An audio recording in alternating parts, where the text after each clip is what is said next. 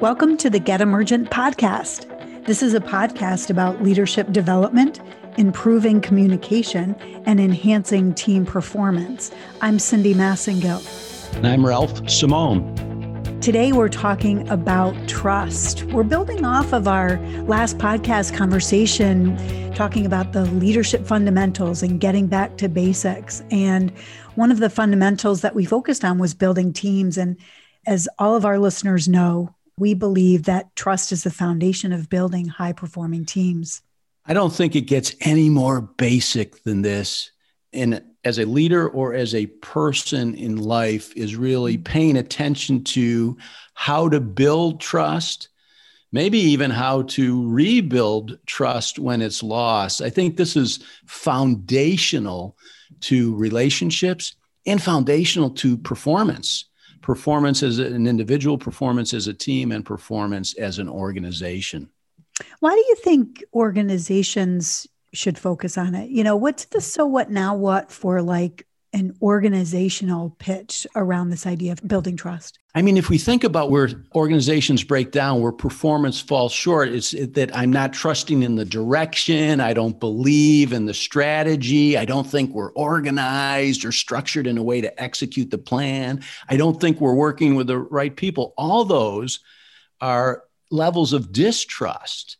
Mm-hmm. And I think they're actually a consequence of not investing in trust building activities. I'm on board with that. And I think even netting it down to some of the basic situations, when there isn't this level of trust that we're referring to, people are not having the right conversations even, right? Exactly. They're not open. They're not direct enough. They're not saying what they really mean because they feel like they can't for some reason, because there isn't that trust. Exactly. I mean, we've referred to it in the past as psychological safety, but it's difficult to have a constructive argument with somebody that you don't have a trusting relationship with. So what do we recommend? You created an interesting acronym that we wanted to focus on today. Yeah, so we're going to use the word trust and build off of that. And starting with the first T, it really requires an investment of time and energy. You know, as leaders, we're in the people business, and we need to be interested and dedicated to investing time and energy in developing trusting relationships with all the key stakeholder groups. I actually was thinking about that as recent as last night. You know, I was thinking about how the pandemic and the way that we are social distance now has really changed relationships. And we really have to invest time so differently so that we do have these trusting relationships.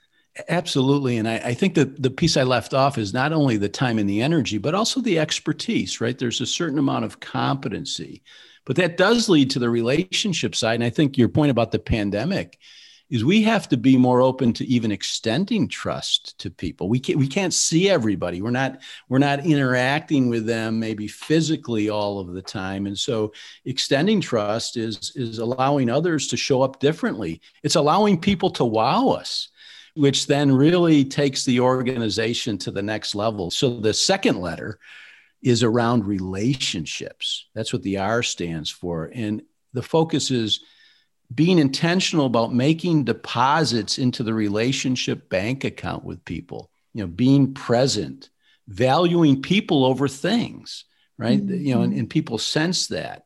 And really having the time to be effective. We can't be efficient with people. You know, again, we're in the people business. That's the relationship business. And people need to know that you care about them and are interested in them. Ralph, how do you demonstrate that? There are many ways, but I think one of the key ways is that we'll go to the third letter in the trust acronym, which is understanding.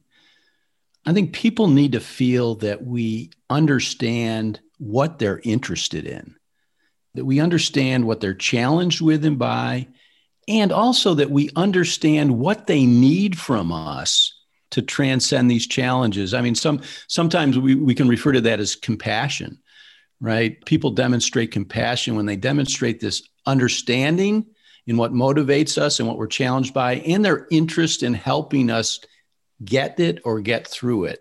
So I think understanding is a key way to do that.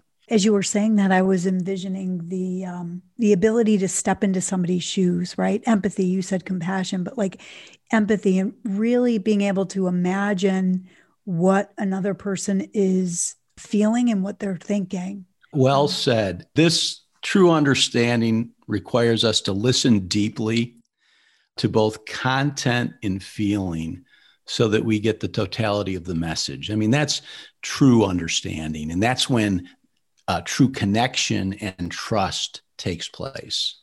Yeah. And then what's the S stand for? Well, support. And support is in a trusting relationship, I think starts with the belief in the person and his or her potential. Sometimes support can just simply be that. I mean, I'm remembering in the previous podcast, when you said one of your earlier bosses believed in you even when you may not have believed in yourself. So I think support starts with this belief in people's potential and the belief that they're capable of far more than maybe they're even demonstrating currently. And I think, we provide that support by asking really good questions, open-ended, empowering questions to kind of draw out from people how they're feeling and what they need.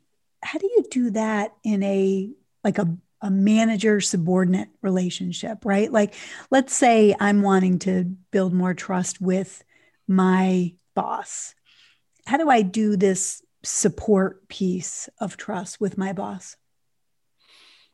With your boss. That's interesting. You got me puzzled on that one. But I think if you were meaning that you would be supporting your boss. Yeah. Your boss supporting you. I think it's the same way. And maybe, here's where I got hung up. I got hung up the same way people get hung up. People are people.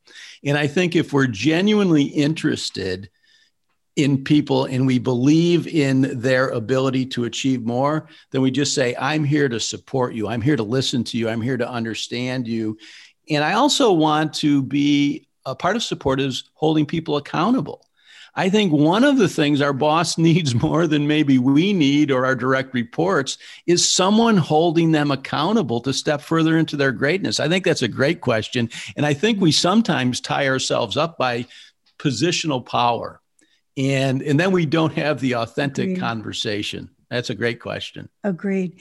We have these very outdated paradigms around what you can say and not say to your boss. And in some ways, showing up and being supportive of your boss and what their priorities are and offering to help is a great way to extend trust and become a trusting advisor. So, I love that you asked that question. I was a little bit thrown off, and I think people get thrown off, but it's trusting your instinct. It's just helping. People are people.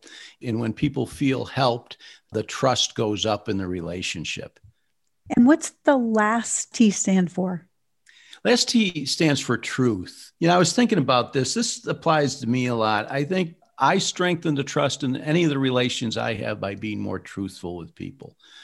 More truthful about their performance, more truthful about how I'm experiencing them, more truthful about what I need from them. I'm always amazed. I think sometimes we get to a certain level of leadership and we don't feel like we can be honest about what help we need, where we absolutely need support. So I think it's really being truthful and also helping people find their truth, right? What the things that really motivate and inspire them. So I think that is what the last T stands for. So time, relationships, understanding, support, and truth. Excellent ways to strengthen trust. And as you asked earlier, we want to do that because that strengthens relationships and that drives or improves performance in an organization or in a team. What could be a call to action from this podcast conversation today? I'm going to tell you that's the call to action that I'm challenging myself for next week. And that is to have 2 conversations with 2 key stakeholders. That could be professional or personal, and either give them some truthful feedback or listen after asking how I can support them, but really looking to strengthen that relationship. Because we know when the relationship is strong, that increases trust and transparency. People are more open and there's less guessing. And then we can focus and concentrate our efforts on moving the ball forward, whether it's a personal relationship or a professional relationship. Love it, Ralph. And love the feedback that we're receiving. So appreciative of the emails and just the comments that our listeners are sending us about our podcast. Please do keep it coming and keep coming back.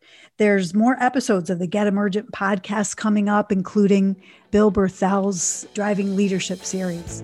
We also want to throw out a teaser for an upcoming episode that we have. Our topic is going to be fortune cookie leadership advice. And we are super excited. We're going to leave it right at that. We're super excited for that episode.